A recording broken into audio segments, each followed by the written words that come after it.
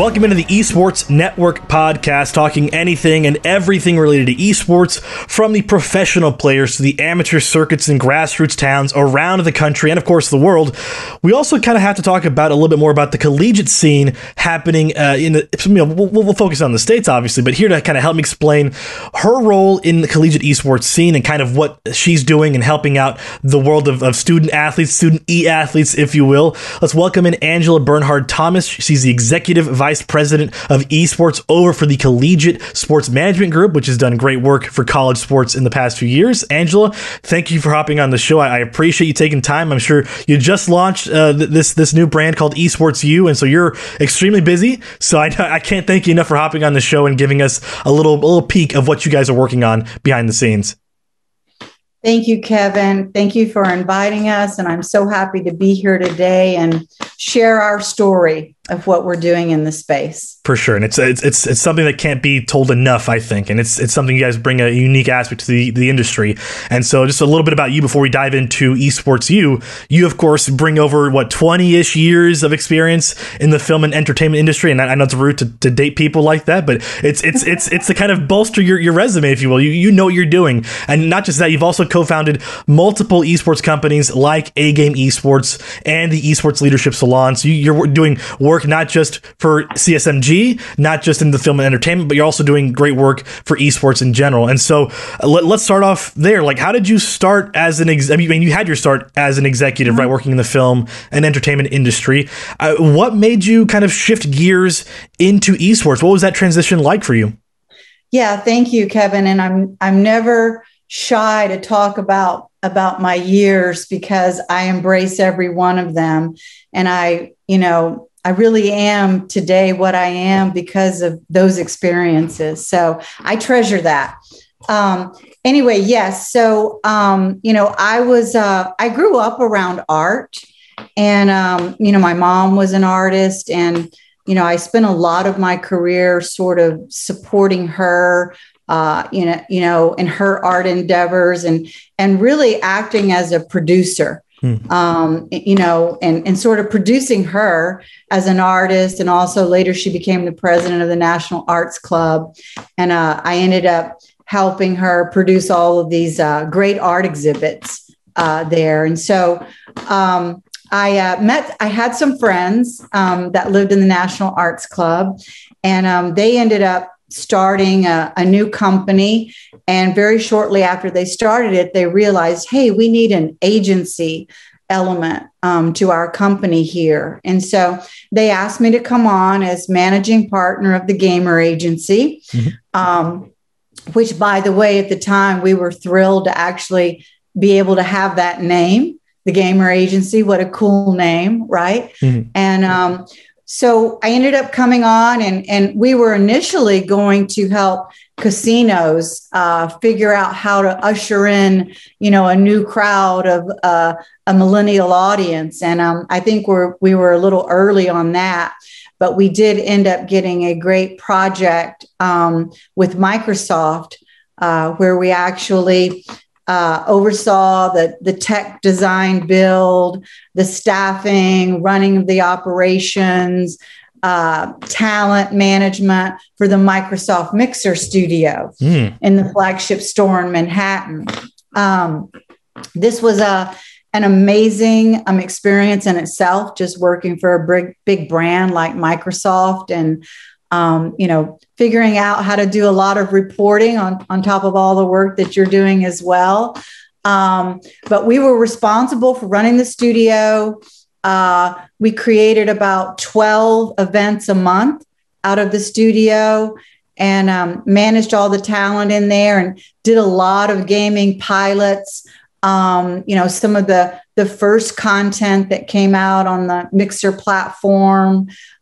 Just a great experience working there. And that's really how I got started in esports. And I would say that I really just took my producer cap that I'd been wearing for many, many years and owning my own businesses and just sort of applied those skills of being able to start with an idea, put a team together, to execute it, figure out how to market it, and ultimately deliver a product. And that's really what a producer does, hands down every day. So that's sort of how I got into esports, and I've really grown to love it.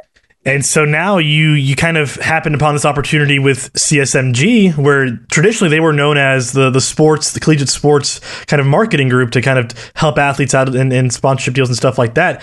And I mean, they opened up this new esports division, if you will. And how did that opportunity come about where you joined on that team? Because it was you and it was a few others. It was a wave of hires for this esports undertaking from CSMG. How did they approach you about this opportunity? Yes. So our our founders, Mike Schreck and Ray Katz, they've done an amazing job of building a foundation over the past 7 years in managing property rights of traditional sports conferences. And, they've built a great reputation. And slowly, as they saw that a lot of the traditional sports conferences and colleges were going to add esports, they said to themselves, well, this is something we've got to get into. We can't miss this. And we've got to not only get into it, be in front of it.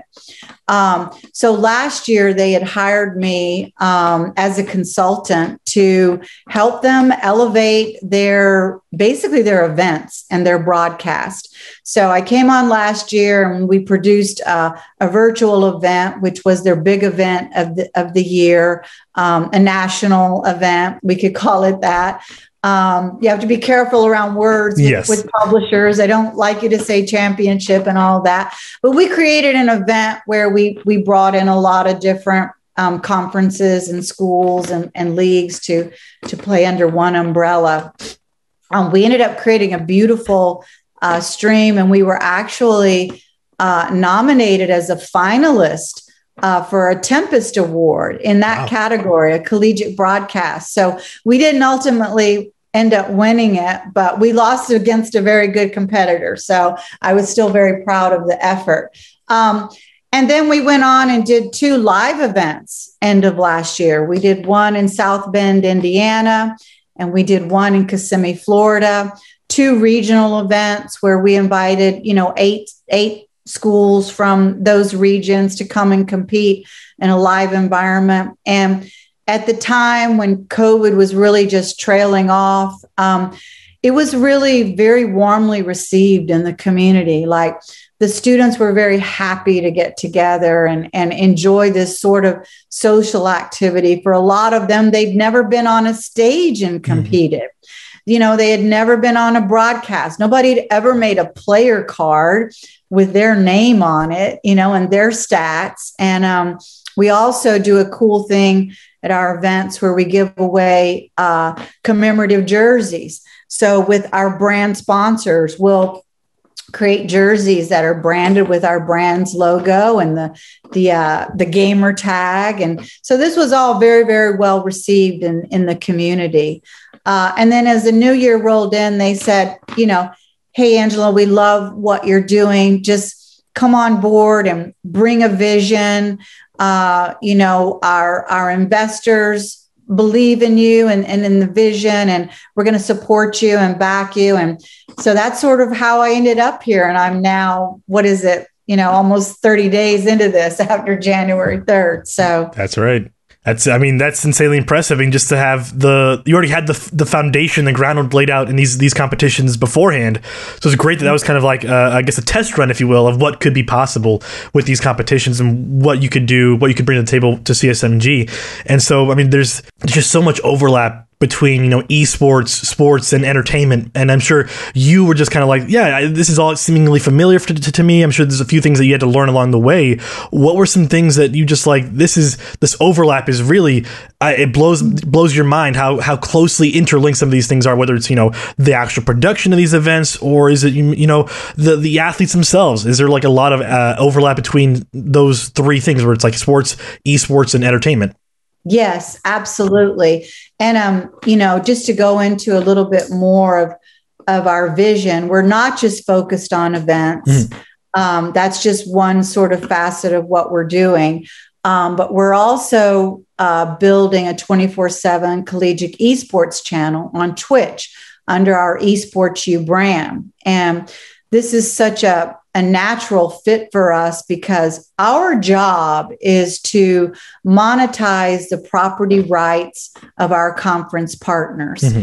And so, one of the ways that we want to do that is by aggregating all this amazing content that's created every day just through regular season gameplay of our conference partners, where we take it, put it on our channel and sort of plus it up and put a pretty bow on it with great broadcast graphics, bring in host talent. We bring in shoutcasting talent. So the idea of, the intersection of sports and esports and entertainment is really rooted in content. Mm-hmm. And, esports and the video game industry, in my mind, is really one of the most beautiful art mediums out there in terms of storytelling and artistry and the combination of technology. I remember years ago when I wasn't such a big fan of kids playing video games for hours upon hours every day. And I had a young son that, was a gamer, still is a gamer. I would ask him, like, why are you playing these video games all the time? You should be out swimming or sailing or doing something else. And one day he told me something that really resonated with me. He said, "Mom, you like to watch movies. You're a filmmaker. You make movies. You love storytelling." And he said, "When I play video games, it's like I'm in a movie. Like I get to be in that movie." And from then on, I started watching all the storytelling that goes on in video games and the depth of it and the characters. And for me, it just clicked and it made sense because, oh, wow, now you get to star in the movie. And so, I think that's why, a lot of young people love gaming and even older people, it's interactive. It's interactive entertainment. And so does that son now think of you as like the cool mom because you got the esports job that he's older? Or what was that reaction like? Yes. I'm the cool mom. And it's, "Mom, why didn't you listen to us all those years ago?" That's awesome to hear that kind of video games helped open up a way for you to interact with your kids in a different kind of way, and also led you down probably a new path into esports. That's great to hear. And so I guess tacking onto your background one last time, what was an important lesson that you learned along the way, whether it was from your days in early filmmaking or whether it was your roles in esports before CSMG? What were some of the lessons you learned along the way that you think now is like, man, I am very glad that I learned it this way all those years ago, or just a few weeks ago? I would say the most important thing is just do it and believe in yourself. Everything I've ever done, it just started out as an idea and I just went with it. I didn't know if there was a buy-in or support. I couldn't worry about that. Mm-hmm. I can't focus on what other people are doing. I have to fully believe in my convictions of what I think will work and be effective and ultimately create ROI. Mm-hmm. So a lot of times, again, wearing my producer hat and just, the actual execution of the idea earned you a lot of credibility, and there's a lot of room for innovation in esports. It's still very much in its formative era. So there's opportunity in that. And not everything is going to work out perfectly, but you can't make mistakes if you're not trying something new every day. So, my thought is let's just do it. And the one key to esports success is your ability to pivot. Mm-hmm. And sometimes that's on a daily basis. So you're not wrong. I'd say that's an important skill set to have. For sure. And so now I guess we get to talk about your baby, Esports U, really, this new collegiate approach for esports. And so reading the press release, a quick thing that I noted was that a big reason why Esports U came along was because there seems to be a lot of kind of like fragmentation in the collegiate scene in regards to esports. You know, sometimes conferences handle it, sometimes they don't. NCAA is pretty much out of the picture in regards to esports competitions. And so how and why does Esports U help solve the problem of this fragmentation? Okay. That's a great question, and the holy grail basically of figuring out collegiate esports. First of all, like I said earlier, collegiate esports is still in a very formative era. So I wouldn't say that previously it wasn't fragmented and that it became fragmented. I would just say it's the inherent nature of where it is in its development. I would say that we would not want to be viewed as any sort of regulatory body over esports. Actually, exactly the opposite. We like to operate more with the mindset of leadership and collaboration. First of all, gamers don't like to be regulated. So why would we try to regulate them? They are the anti-regulated culture. Publishers regulate their game titles already. They decide what goes on in the community. They decide who gets a license to operate at different levels within their community. They decide who gets to be, part of their ecosystem that they're building. So we always want to work with the publisher, not against a publisher. And again, conferences and leagues and colleges, they're their own regulatory body as well. They make the rules for students and esports athletes and sports athletes that they have to abide by. So our role is more one of helping these esports programs become sustainable. And I would say that our focus has been really on goodwill and forming more a sort of a mindset of alliances, rather than an association.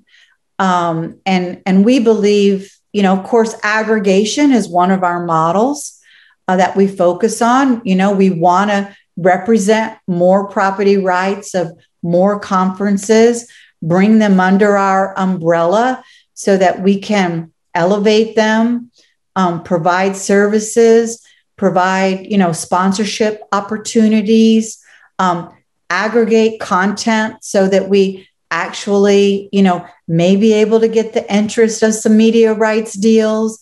We may be able to get the interest of, some legacy brands moving into the collegiate space in a more formalized way. So, while we may have some services that look like they, overlap with the NCAA, we are in no way operating like a regulatory body. We're acting more like a support system.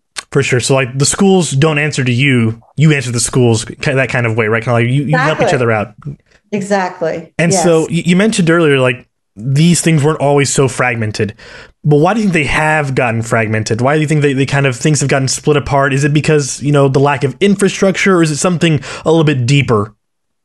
Well, I said that it's not like they weren't fragmented. They've always, it's all, and I wouldn't even call it fragmented, because fragmented in a way is sort of it's a negative term. Lots of people like to use the word fragmented around esports, but it's really a very sophisticated system. It looks fragmented because there's so many layers of it. It's not like one football game. It's multiple game titles with multiple leagues and conferences. And so it looks fragmented to some, but I really don't believe that it is. No, I got you. I totally understand. I mean, I just wanted to ask that question because I feel like people maybe don't completely understand how the ecosystem of collegiate esports is built up. And so some will say it's fragmented, some will say it's just, it's a just wholly different kind of infrastructure for esports in college. And so you guys are obviously bringing some big changes to the industry that can kind of maybe readjust some things, how schools see esports, how people see esports. And, obviously for traditional sports, we have, a regulatory body like the NCAA handling a lot of these things, or a conference kind of handling these digital media rights, or these media rights in general. Esports has not really been on the radar for a lot of these colleges in terms of looking at it that way. When I say a lot of these colleges, I should probably clarify that it's a lot more of these bigger name colleges not taking it as seriously, right? Mm-hmm. Now, obviously, you mentioned, as we've always mentioned, right? Esports, this kind of industry, is still in its infancy. Is it safe to compare the role for Esports U to kind of handle the issues like revenue sharing, like media rights, and kind of that overall monetization? Is it fair to kind of compare it to, I guess we've already mentioned it's more like a partnership with these schools. Is it something that, what's the major difference for you in the relationship to these schools as opposed to seeing a regulatory body? Mm-hmm. Well, first of all, the conferences and the schools, they're our clients. Mm. So we are engaged to represent their property rights and help them with, sponsorships, media rights deals, name, image, likeness deals, naming rights opportunities. So, that is our business model. That's what we do. So I would say that, again, we don't want to regulate. We want to support and grow these collegiate systems. Now, schools are actually taking collegiate esports very, very seriously. Mm-hmm. We recently, one of our partners did a very comprehensive survey on this, and they've come up with there's 450 very formalized programs across the country, and there's another about 600 club programs, that ultimately sometimes eventually turn into a more formalized program or not. Maybe they just stay in the student life category.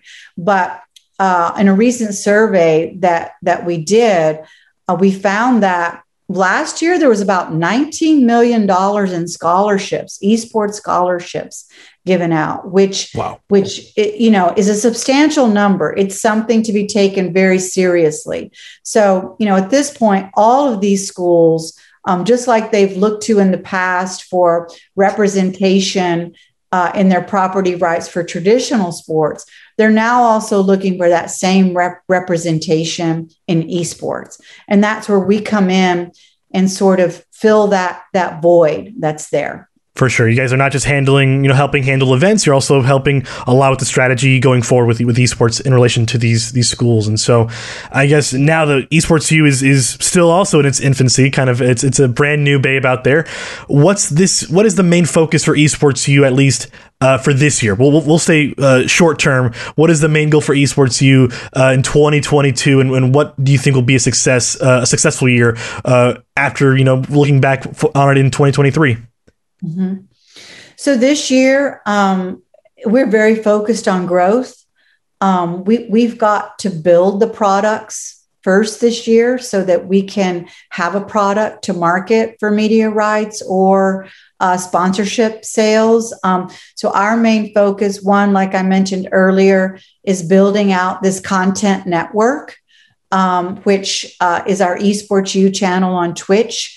And we are broadcasting every day live. We have a 6-hour block of live programming every day where we curate the best esports matches across all of our conference partners. We also do a secondary stream every day, another 6-hour block where we utilize all student talent on our stream. And then we air it right after our live block. That's not something that's being, highly executed in the space right now. We love it. We find it as a very valuable way to be authentic in the space, to give back, to gain credibility, and to actually, help students that want to take advantage of, the esports or video game industry in some type of way in their future careers.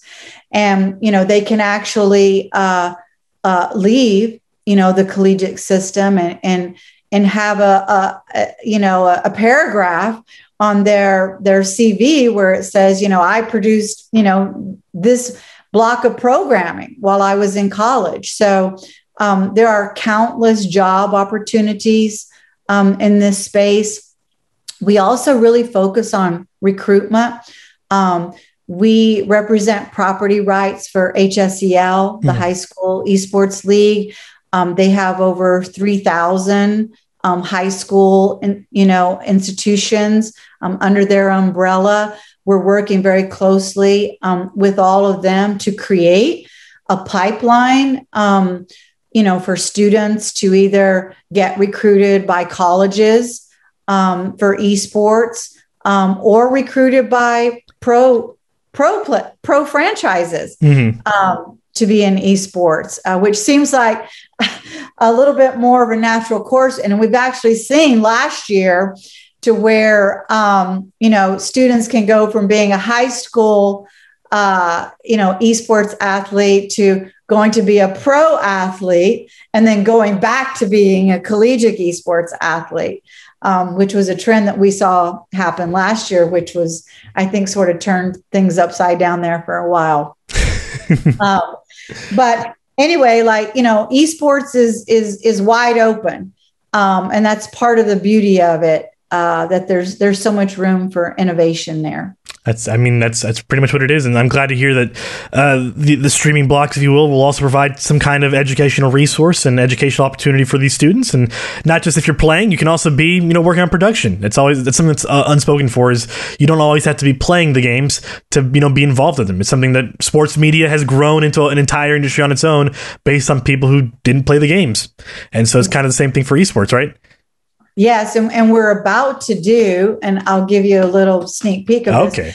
We're about to do sort of a call for talent in the collegiate esports space, where we're going to take submissions for original content ideas from students and give them programming blocks, give them production support, give them mentoring from industry executives and talent within the space. So we're super excited about that. These are the kinds of things that we're doing. And earlier when I said goodwill, I really want to focus that is a core thread that sort of permeates everything we do here. Of course, we have a bottom line to meet for our conference partners and for ourselves, but we're leading with the idea of being a support system, and a valuable asset to this industry.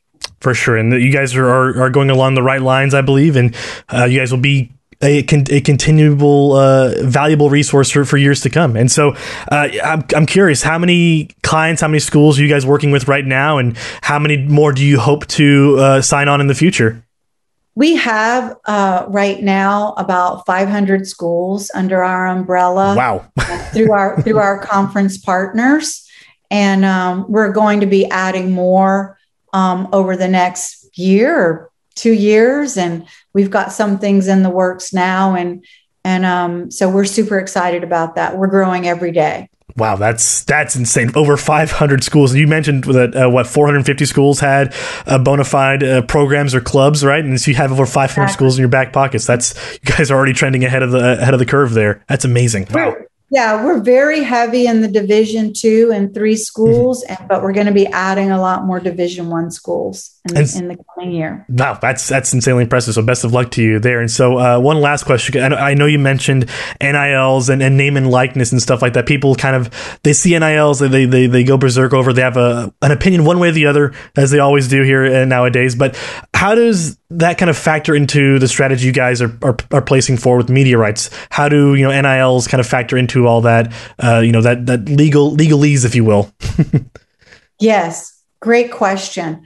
And we actually have an entire NIL division in Collegiate Sports Management Group, and they're focused on really this being looked at as another layer on top of everything we're doing, and really trying to figure out, how NIL can, support, how can we leverage NIL to support the programs ultimately. And one thing is that we actually, historically, endorsements have always been around, right? Which is sort of what NIL is. It's a modernization of the, endorsement model. I can remember, really going to show myself now, but Mary Lou Retton being on a box of Wheaties, right? Yep. It's not much different from what we're doing today, other than I think the digital native, use by gamers is making it much easier to execute on NIL. Last year at our event, we actually had some NIL activations. We could do that before the NCAA announced, the loosening of these reins here, because, esports was never regulated by NCAA. So we had activations last year. At one of our events, we had an activation with Barbasol, Lenny and Larry's, Death Wish Coffee, where we brought in some esports athletes, and it was mostly a social activation where they did, tweets and Instagram and Twitch integration. But it was very cool. The brand loved it. The students loved it. They earned a little bit of money. They got a lot of merch, which surprisingly is what was more interesting to them than the money, was to get the merch. And, there's one thing that's really cool about NIL and esports is that, gamers won't endorse anything that they don't really believe in. They are the toughest critics. And you really have to, be operating in a very authentic way for them to get behind your product. But we're very excited about NIL. Again, I think that the digital native aspect of gaming is where the disruption can help take place. And that's through access. There's more access to student athletes. There's more access to pro players now. And that's something that I think is really different than traditional sports and endorsement deals. So that's where we're at with NIL. We're very excited about that innovation. We think it's going to cross over a lot into, the creative canvas for everything that we're doing. It's going to add, more versatility to our activations, more assets for sponsors, and really, authentic way to engage with this valuable audience. I mean, if I wish you guys were around, 5 or 6 years ago when I was in school, because that would have been an amazing opportunity then. But I'm glad to hear it's happening now, and I'm glad to hear that students can take advantage of it in the coming months, and we'll see the impact of it throughout the next few years. And so I'm happy to see you guys. I wish you guys the best of luck. And Angela, I can't thank you enough for hopping on the show. Thank you so much, Kevin. I really enjoyed it. Of course, we'll leave links to the Twitch channel at eSportsU on our podcast description. We'll leave links to Twitter, social media, all that stuff in the podcast description as well. So, Angela, where can people find you if they want to either follow along with your endeavors or get in touch with you in some way? Where can they best do that? On LinkedIn, all my contact information is there. Angela Bernhard Thomas. There you go, Angela Bernhard Thomas, the Executive Vice President of Esports over at CSMG. And I'm Kevin Correa right here on the Esports Network Podcast.